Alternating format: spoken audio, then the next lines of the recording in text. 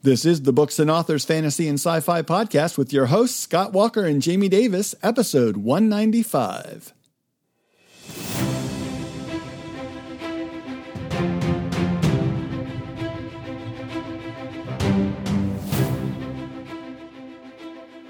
I'm one of your hosts, Jamie Davis, author of Fun Fantasy and Sci-Fi Reads. I'm here with my co-host, urban and cozy fantasy author, Scott Walker. Hey, Scott, on our last episode, we talked about, making Thanksgiving turkey leftover sandwiches with your sourdough bread. And I know that the whole world is wondering, did you make sandwiches? How were they? How amazing was the sourdough bread turkey sandwich? Be prepared to be disappointed. Oh, no. We wound up not hosting this year. My sister-in-law kindly decided to host our family and an extended family for Thanksgiving, and she did a delightful and awesome job, and we had a great time gathering around the table. Unfortunately, because it was all at her house and there were no leftovers, I wasn't able to kind of put some aside, as it were, that the evening of. And by the next day, I'm like, oh, there's literally no leftovers. And she said, there's no leftovers. I was like, oh, Scott will not be having a sourdough turkey sandwich this year. So I don't know. I have no idea how it tastes. I still have yet to make it. Hopefully, fingers crossed, maybe next year. Although my wife has offered very kindly to do a traditional turkey dinner sometime in December. Oh, that'll be nice. First or second week in December, just for us, just for our family, because she knows how much I do like stuffing, gravy, turkey, leftover sandwiches. So, hey, we'll see. Maybe I'll have an update in the next episode or two. We'll see. To be continued. How about you? Did you get a good time with the family? I did. We hosted my family, and my mother-in-law came down as well, and it was very nice. Just kind of visiting, and I did the turkey and helped out with some of the other things. We had a big traditional spread, and we had lots of leftovers. We had a pretty big bird, and so that left us plenty for sandwiches. And then we made a giant. I made stock from the turkey carcass. And then we turned that into soup that we ate on for the next week. So it was like turkey hash soup. It was really good. So and you're having a blizzard out there, so the weather's perfect for soup. Yeah, right? It is. It's not blizzarding here in Maryland, but it is freaking cold. So it's been I went up to the gym to work out this morning. It was 19 degrees. Ooh. So chilly. I'm from the East Coast, and 19 degrees just should not be on the thermometer at any point. It was cold. It was cold. I was like, what am I doing going up, to work out in this weather? It's crazy. I mean, I was working out inside, obviously, but still, just walking to and from the car was just daunting. So I'm not ready for the cold yet, but it is going to be December by the time this podcast comes out, so I suppose I need to get my winterized self together. As they say, winter is coming. Yeah, it definitely is. And I'm curious, Scott, what you've been working on, because we're going to talk to you as the guest in this episode, but you've got so many irons in the fire and so many different things going on that we're talking about your cozy urban fantasy book later in the episode, but you've got other stuff going on that are really exciting. So you want to talk a little bit about Cozy Vales? Yeah, let's talk about everything, because I don't know what we're going to cover in the actual interview portion. So I currently have two projects I'm working on. I wrapped up my Little Yokai Japanese series. That urban fantasy series is complete. 6 books, freebie prequel novella that you can download on my website, scottiswriting.com. So loved doing that. I now have a complete series behind my back. That's great. The next series that I launched last year is Manhattan Magic. There's a perma-free novella that's up on the major retailers. You can download that for free. Then that leads into the book that is launching December 1st called Spells and Sourdough. That's book 2 in the installment.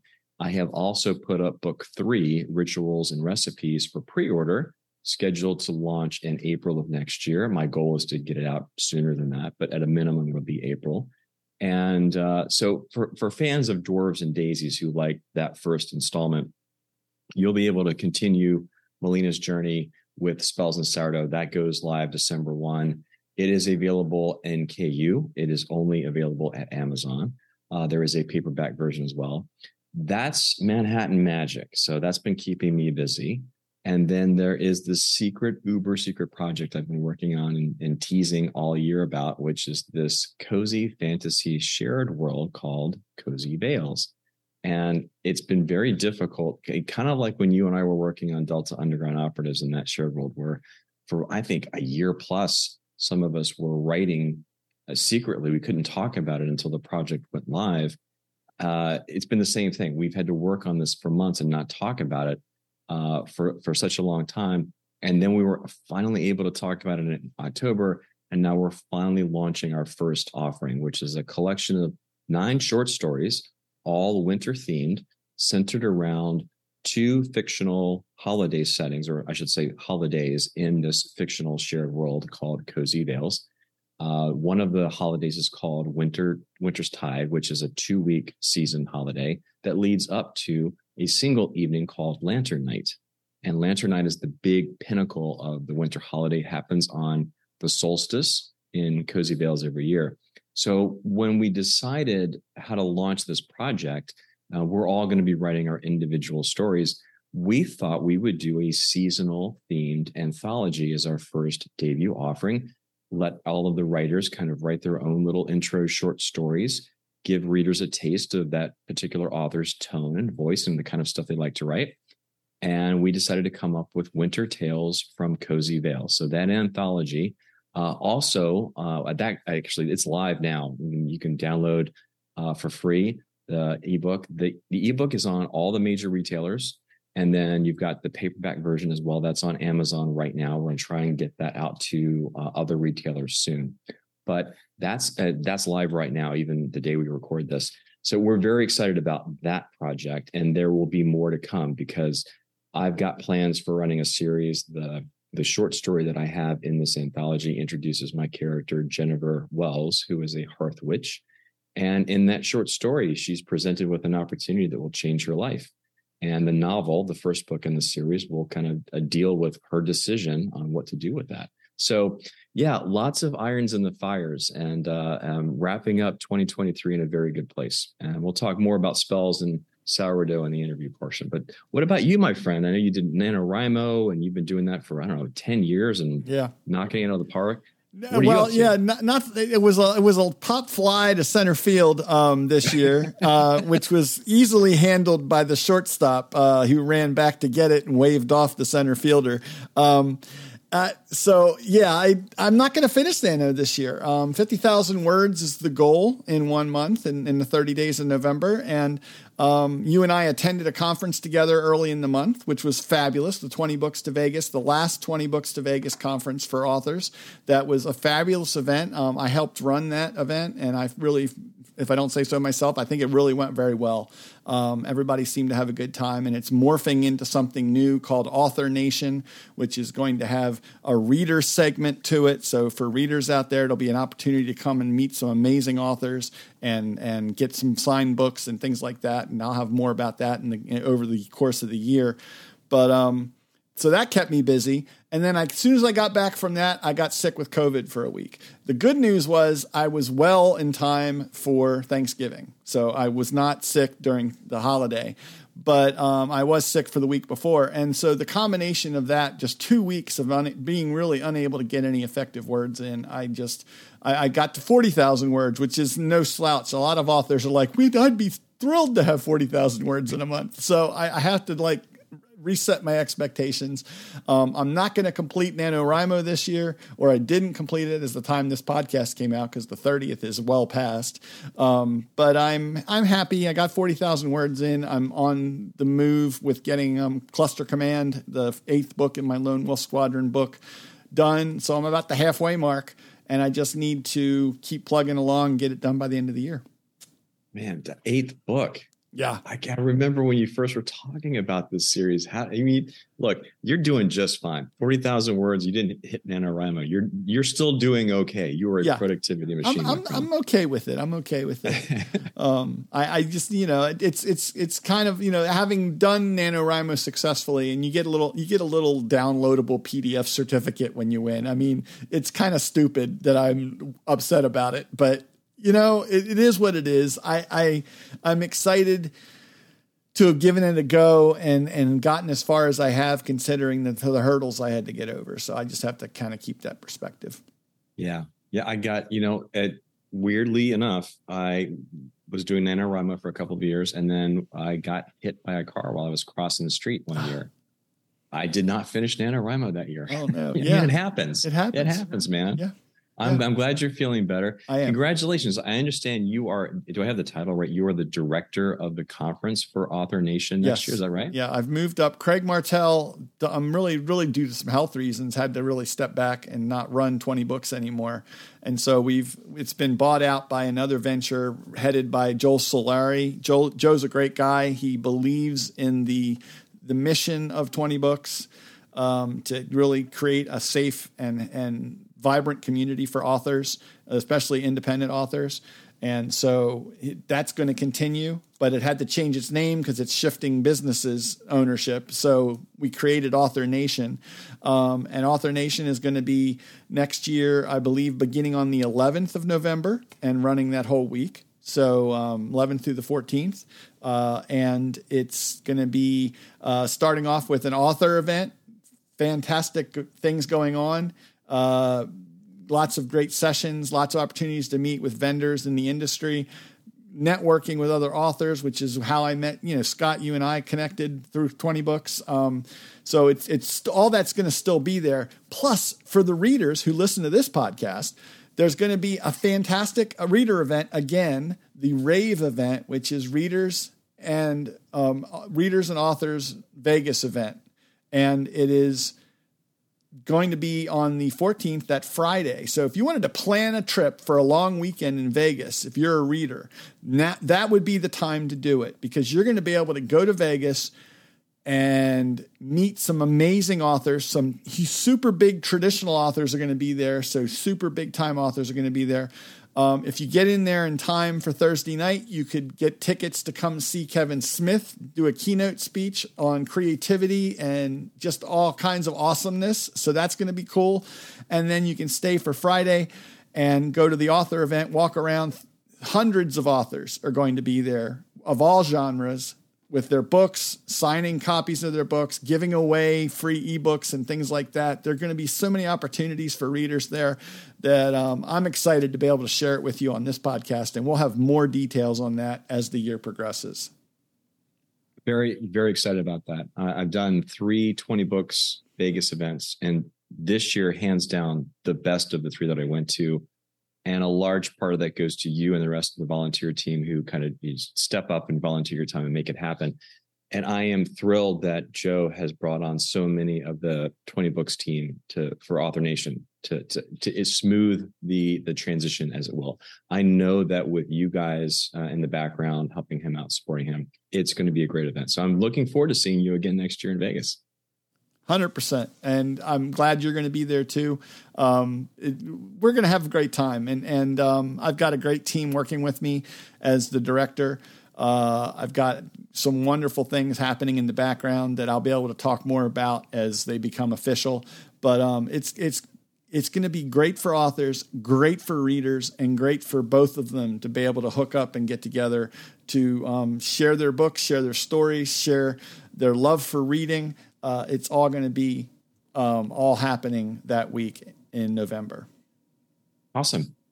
Can't wait. And and Rave has grown as well the last 3 years. Yes. So it's going to be even bigger under Joe's stewardship, I'm sure. Yeah. All right. Well, I think we're kind of ready to do the interview. I think we are. You ready to do the interview? Let's do it, man. All right, folks, we're going to clap our hands here and then go right into the interview.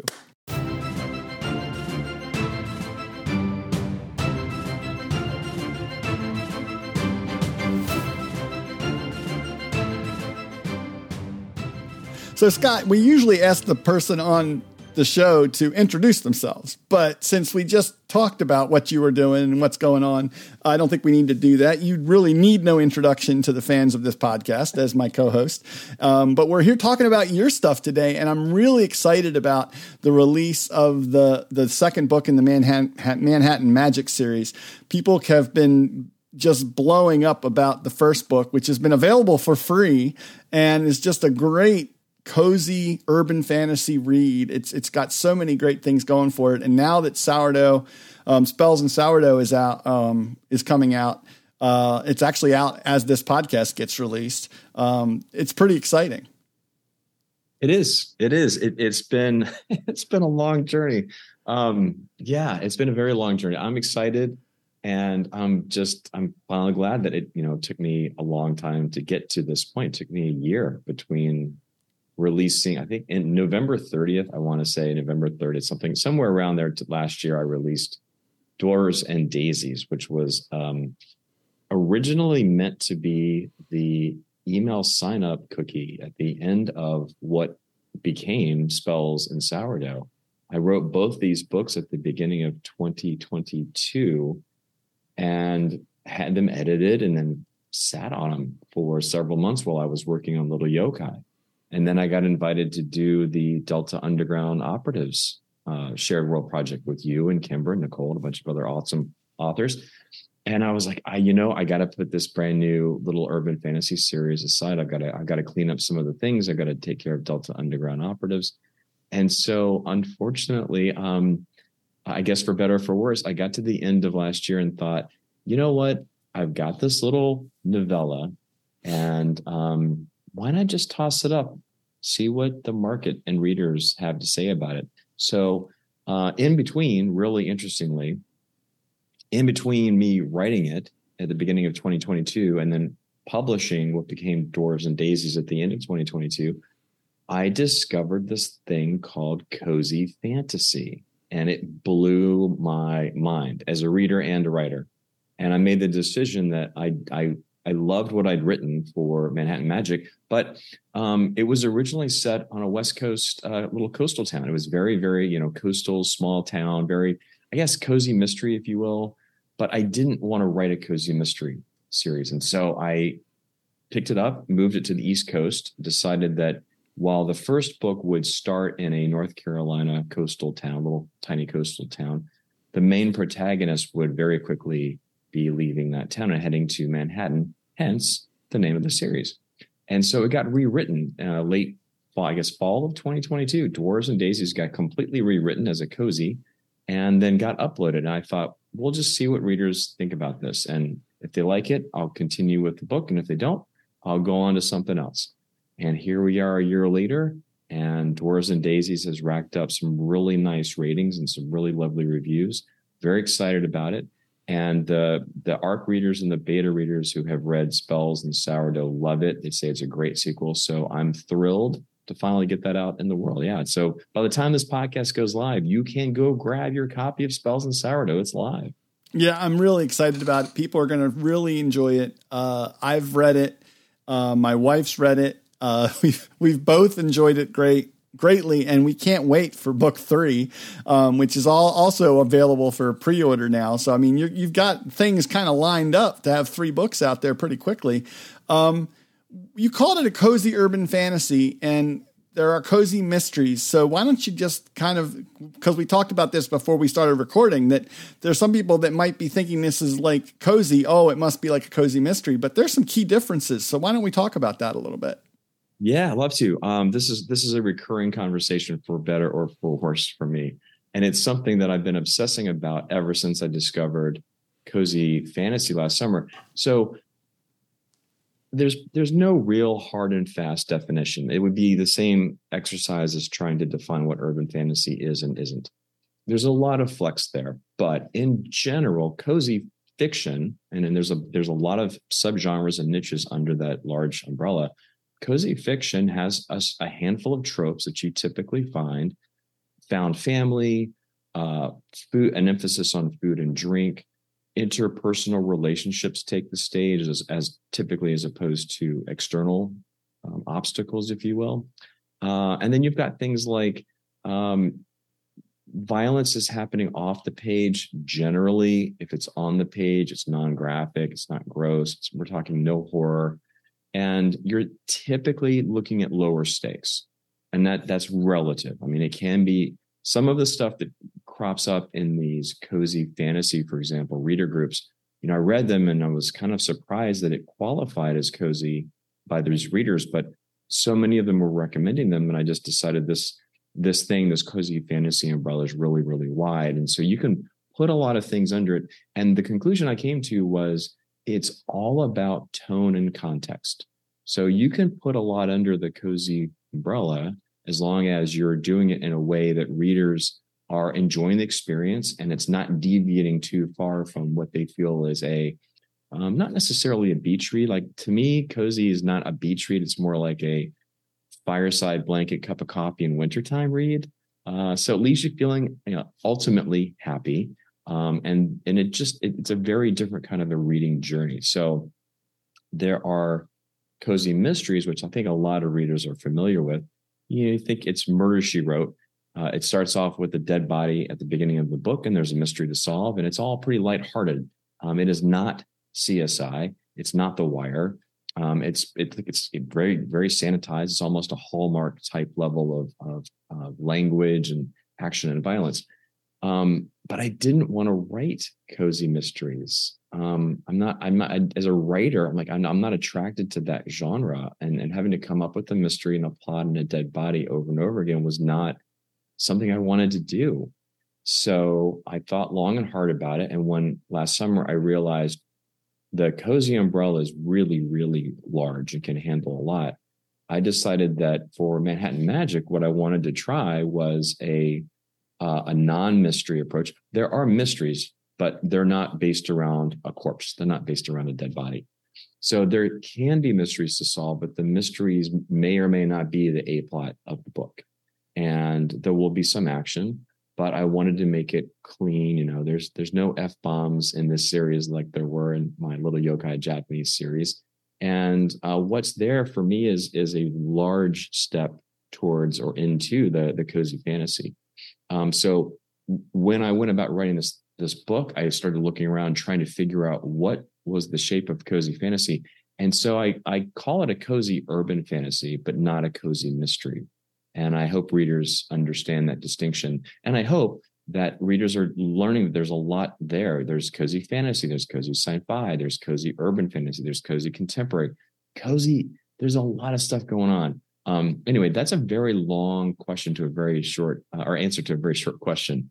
And I'm still trying to figure it out, probably is the best response. And I think that one of the things that's really cool about what you've put together here is, and what you've discovered about the cozy umbrella of genre, is that it can be many things to many people and mean different things, and that especially in your books, I feel that cozy feel. I mean, there's definitely a hominess to all of the settings, even when she gets to Manhattan, which happens in book 2. There's a home there that is obvious that it could be the place where she settles if she chooses to do so. And I don't want to give too much away, but there's cozy denotes that sit by the fireplace wrapped in a blanket with a mug of cocoa or coffee or whatever your hot beverage of choice is, and just enjoy the hominess of the story. And I think that you've definitely transmitted that aspect of what I think cozy means. And then you add in the urban fantasy elements, the hidden world, the magical creatures, and you've done so much amazing world building and taken the hidden world in a different direction in some ways than I've seen in other urban fantasies even. And so you've developed a lore here that I think is just really intriguing because it sets a mystery all on its own. Yeah, it was different. I didn't intentionally set out to write Little Yokai as an open world where the supernatural entities, the yokai in that series, were out and about, publicly known, publicly interacting with, that mortals knew about them and were on a regular basis having connections with them. I just, for the purposes of the story I wanted to tell, that one had to be an open world. And then when I turned to this one, I wanted to use Fae, which I had not done yet in my books. And I kind of fell back on that common world building mechanic of it's a hidden world. And there's a reason why mortals shouldn't and don't know about Fae. There's a whole other thing, a whole other community that Melina's going to meet. I don't want to do any spoilers, but when she gets to Manhattan, her world kind of opens up in a whole brand new way. So she's known about Fae for her entire life, and she spent most of her life in Cold Creek, North Carolina, hiding from the Fae, thinking that they are hunting her. And what we learn in Dwarves and Daisies is that things are not really exactly the way they've been presented to her by her mother. And the generations of journals and personal diaries that have been handed down through Melina's family, she's beginning to question a lot of the truths, quote unquote, that were presented to her there. Then she gets to Manhattan. And if she thinks her world's a little bit off its kilter or a little bit wonky, then it gets even crazier. And she has to deal with even more discovery that's still hidden, but she's allowed through that doorway. She's kind of the curtains parted, and she's invited to kind of see what's going on behind. So there's a couple of different communities going on once she gets to Manhattan. And I enjoyed playing with that in terms of, okay, why is it hidden? Why does it have to be hidden? Why should it be hidden? What happens if it's not hidden? What are the stakes? And playing around with that particular trope was fun. But mostly, I really had fun slowing things down compared to Little Yokai and focusing on the relationships, or at least that was my intent. Readers can decide whether I achieved it or not. I wanted to slow things down and have more quiet moments in between scenes where, and particularly in this one, where she's interacting with so many new characters in Manhattan. She's building those relationships and she's kind of finding her feet and sorting her way through this new world. So that was the goal. We'll see what readers think. There's a whole scene in Spells and Sourdough where she's come from this small town and she's walking down the street in New York City on her way to the park.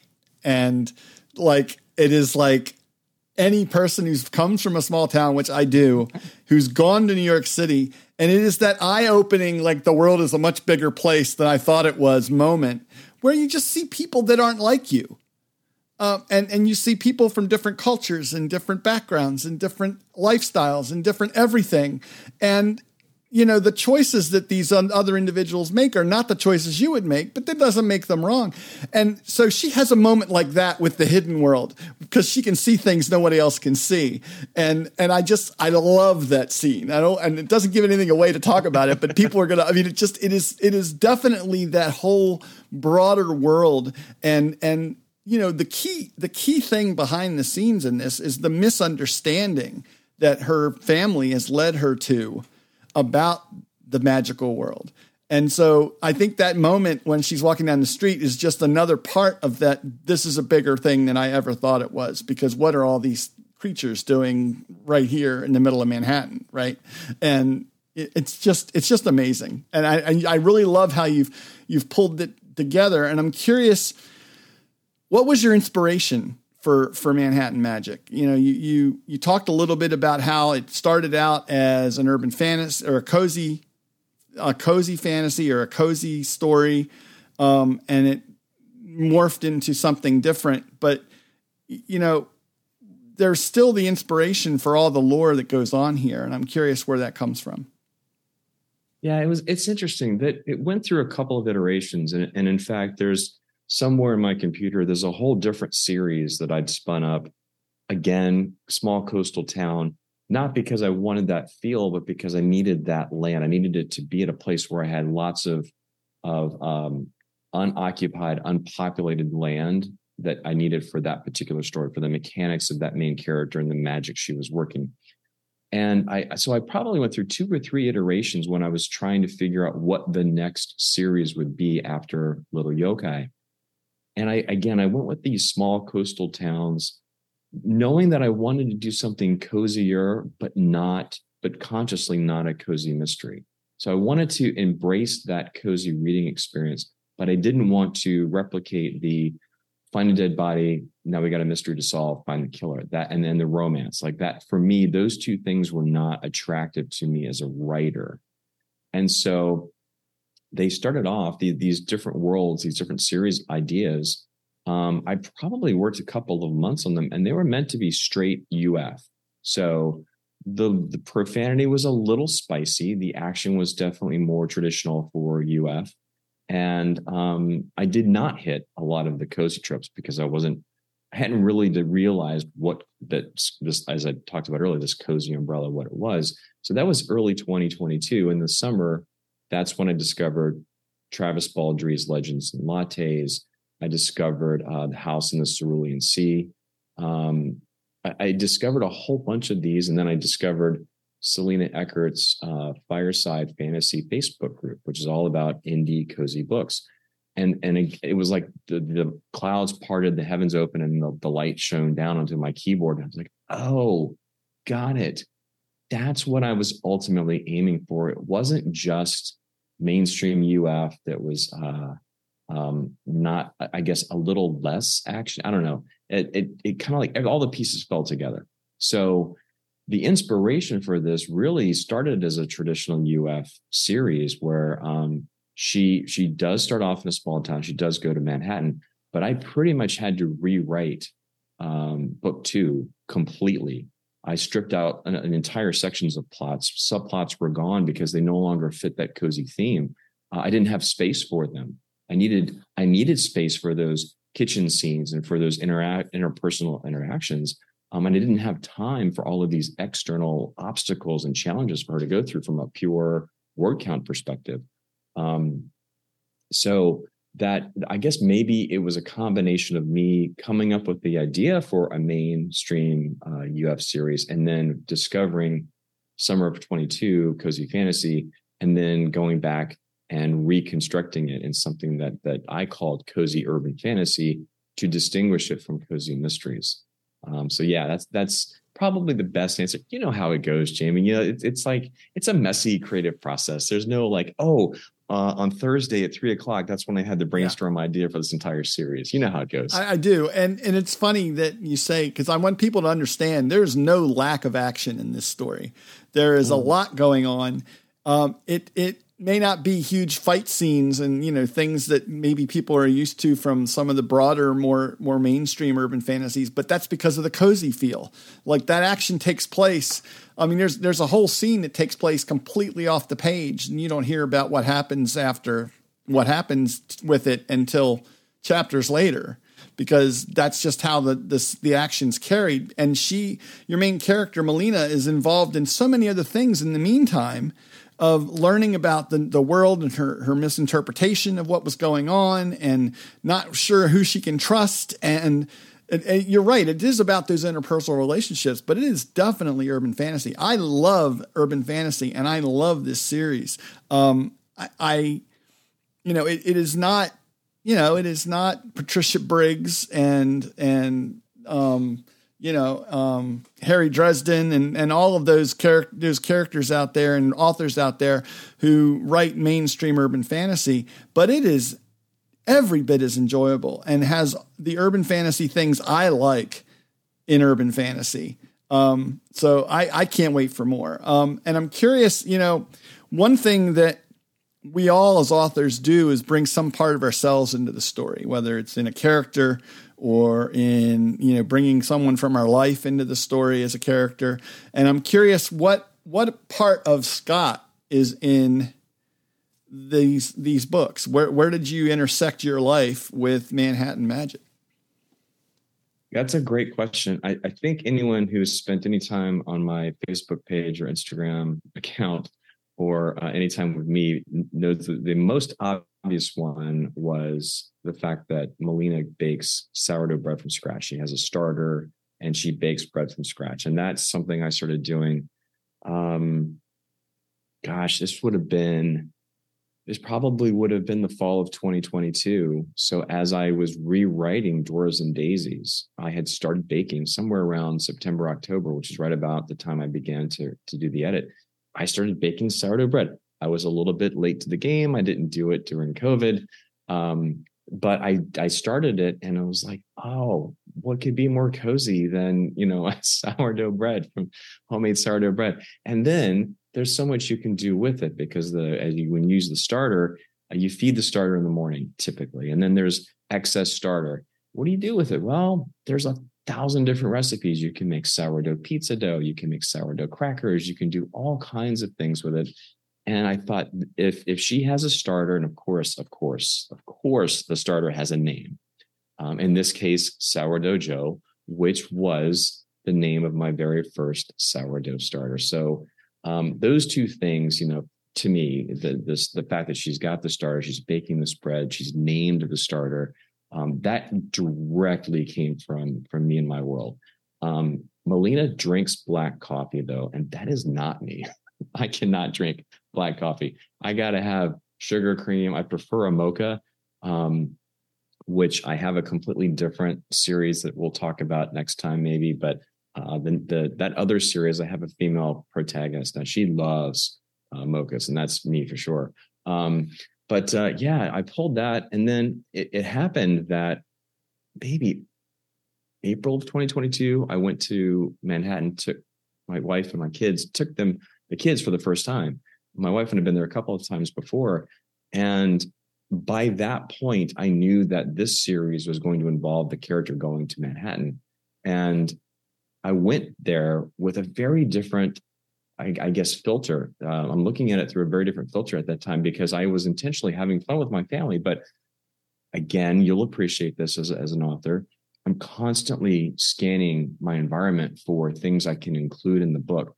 Things, little bits, little just details that will ground it and make it more realistic, both for people who haven't been to Manhattan. And so there are, I won't spoil them, but there are scenes that occurred in Spells and Sourdough that were not there when I first wrote it. It only happened during the rewrite after I'd gone back to Manhattan. And for example, Central Park became this huge piece to the entire story, became part of this world. And it really wasn't that at all when I did the first version. That was really fun to be able to go back there, having kind of gone through this process of, she's going to do this. She's going to go to Manhattan. That's where the series is going to go, but I need to rewrite it, and anything's up for grabs. And then to have just by chance to be able to work in that visit and do all of that research was great. So I loved bringing a lot of my experiences from that trip into that book. And again, I don't want to spoil it too much, but I didn't know, even though I'd been to Manhattan a couple of times, I did not know that there was a lake, not just a pond, but an actual lake in Central Park. And B, there's a castle called the Belvedere Castle in Central Park, which overlooks the lake. It's been there for about 100 years. There's this great history to this castle. And when we were walking through Central Park and we came over this rise and I stumbled on this scene, and it looks like something out of, King Arthur. It's this medieval type castle. It's overlooking this lake.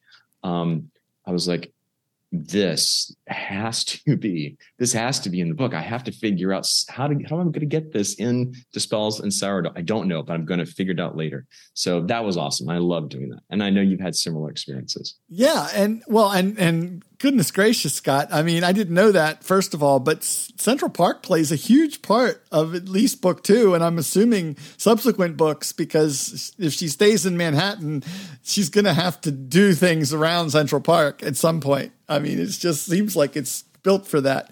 And I've done the same thing. In my duo book, there's an ancient dragon that resides in a Baltimore landmark.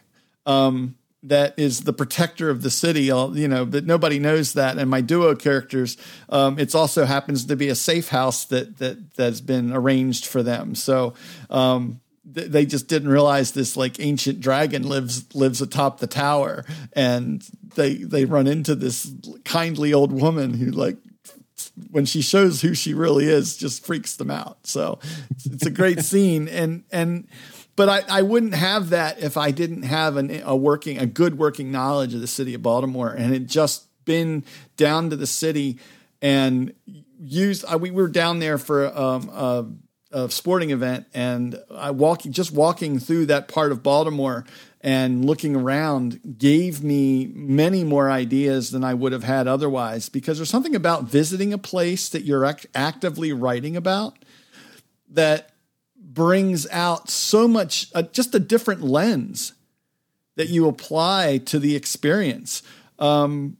Just crossing the street, you start getting ideas for different interactions and the feel of what is it like doing that and dodging traffic or hurrying up because the light's about to change, or all those things that you would just take for granted on an ordinary walking trip with your family, but turns into a whole experience for your character. Yeah. So you talk about Duo and Delta Underground Operatives and that whole shared world series. I live in LA, and we have we have 2 tunnels technically downtown, but one of them, it has been used in a lot of films, Blade Runner and a bunch of others. And when we were coming up with the story, that ended up becoming the gateway, the portal to this astral plane where this town called Midnight Crossings that you can only get to at midnight if you know where the portals are, but you got to cross the portal at midnight to get there. That whole fictional place hinged on one of the portals, of course, in the world. There's one. But for my book, my characters, that was their portal, this tunnel in Los Angeles. And most people don't think tunnels when they think Los Angeles for obvious reasons. And I was like, that's really cool. I've lived here for a long time. I've known about it. I've seen it in movies. I want to put that in the book. So yeah, it does happen. For I don't know, I'm going to say this to anyone who is just starting out or thinking about writing. When I first started writing, I was super worried that I would run out of ideas, that I wouldn't come up with a new idea after writing X number of books, and that was going to be a problem. I can tell you with 100% confidence, if you end up deciding to write and you're going to commit to this for any length of period of time, there will come some weird little catalyst, some weird tipping point where you suddenly realize you have way more ideas than you ever have time to write in your life. And so please, authors out there, if you're just starting out, there are a lot of challenges to writing, but coming up with new ideas will not be one of them, I promise. Yeah. I've gotten story ideas from characters in commercials before. And, that people ask me if I'm going to run out of ideas. That's a common question you get as an author, especially if you've written a lot of stories. And I'm just like, I look down at a row of ants walking back to their anthill carrying picnic items. And I'm just like, well, where did they come from? What were they doing? Why were they away from the anthill to begin with? Who rules the anthill? I mean, there are so many story ideas that pop into my head just looking at that one common thing. That I'll never run out of story ideas. There'll be something. I might have to change genres to cover all these story ideas, but I'll get them out for sure. That's great. Well, Scott, we've reached the point in our topic here where we have to switch to the rapid fire 5-question round, our no wrong answers segment of the show. And I'm going to do all 5 of the rapid fire questions for you. Remember, there are no wrong answers. So if you're ready, we'll just jump right into it. Let's do it. All right, here we go. A recent trivia fact you learned while researching one of your books. It's not recent, but I'm going to go with the Belvedere Castle in Central Park. That works. I think that's 100% accurate there. Do you prefer to write in silence or with music? It's not a choice. I have to have silence. I've tried to write with music and I can't. I wish I could, but I can't. That's so funny because I have trouble writing without music. We're just complete opposites. I envy you, sir. I envy you. Favorite childhood drink that's not soda? Ooh, Nestle chocolate milk, cold. Excellent stuff. You got to stir it up really well, but it's good. Yeah, you always got to stir. Yeah. Loki TV show, thumbs up, thumbs down? 2 big thumbs up, way up. Stuck the landing, amazing, no notes. Yeah, I haven't seen the second season yet, but that's on my list, so I've got to definitely catch that for sure. Last one is best video game of 2023 so far. Well, considering how few games I've played this year, because I've been really busy writing, this was a year of productivity. Of the ones I've tried, as controversial as this will sound, I'm still digging Starfield. I love Starfield. Fun game. Yeah.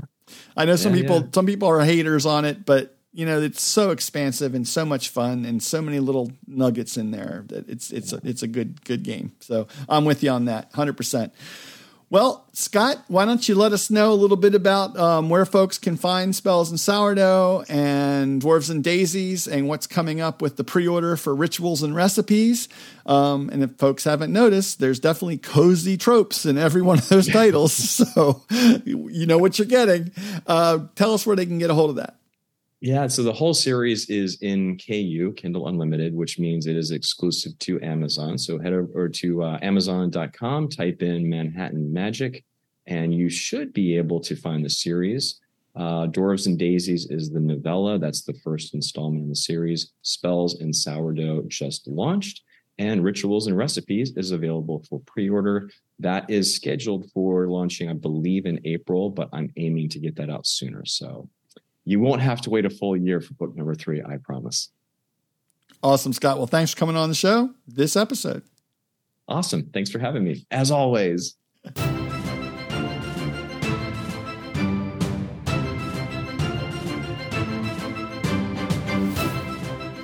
Scott, you've got a great handle on what you're doing here with this cozy urban fantasy thing. I've read both the first 2 books in this series and can't wait to read the third.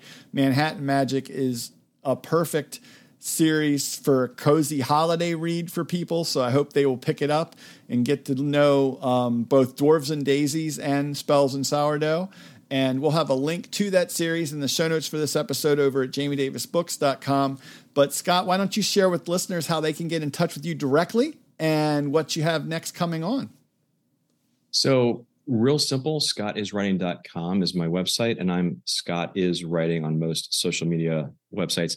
And the one thing that I really failed to mention, and I do need to mention, is that my Cozy Veils story and all of the stories I write in Cozy Veils will be under a pen name, not under Scott Walker. So because I'm jumping genres here, I've launched a pen name, which is the initial L, the initial A, and Scott. So it's L.A. Scott, which I live in Los Angeles. That was completely coincidental, if you want to believe that. So the pen name for my Cozy Veil stories will be L.A. Scott. But you can find all that information on my website. It's not a private pen name. Head over to scottiswriting.com and you'll get all the information you want. Yeah, and I've read the preview of the short story that L.A. Scott contributed to the story, and Jennifer is it's already like a favorite character of mine. She's so cool. So I can't wait to see more of what happens with her and all the other Cozy Veils authors. I'm looking forward to reading the other short stories. I actually got that book today, so I'm going to be reading it over the coming weekend. Awesome. So digging into that. Thanks. Yeah. I'll say this. We have a mystery in there. There's an adventure in there. There's a slice of life. There's a lot of different options and different reads for readers. And each author, as you know, Jamie, each author brings their unique tone and voice to the story. So how they tell the story is a little bit different. And this is a great way for readers to kind of sample for free the different authors in the Cozy Veils project and decide which one they want to continue with. One, more, all of them. It doesn't matter. It's up to you, whatever you as a reader respond to. But the point is there are a lot of options there. And I'm sure there's at least one story and one author that a reader will connect with and will want to continue in the Cozy Veils project with. So anyway, very much looking forward to that. Thank you so much for downloading that. Looking forward to hearing your thoughts. Where can people find out about you and your books? Well, you can find me over at jamiedavisbooks.com or on my Fun Fantasy Readers Facebook group. And I've got some other exciting things in the works for readers to connect with me coming up, and I'll have more about that in a future episode. In the meantime, make sure you check out the podcast over at jamiedavisbooks.com. Subscribe to the show. There are ways to do that below the audio player on any of the podcast episode pages. And definitely follow up with us. And we're going to have some of the Cozy Veils authors in a future episode too, which will be exciting. So I'm looking forward to that. As am I, sir. As am I. All right. Well, until next time, I'm Jamie Davis. And I'm Scott Walker, asking you to keep on reading and keep listening here to the Books and Authors Fantasy and Sci-Fi Podcast.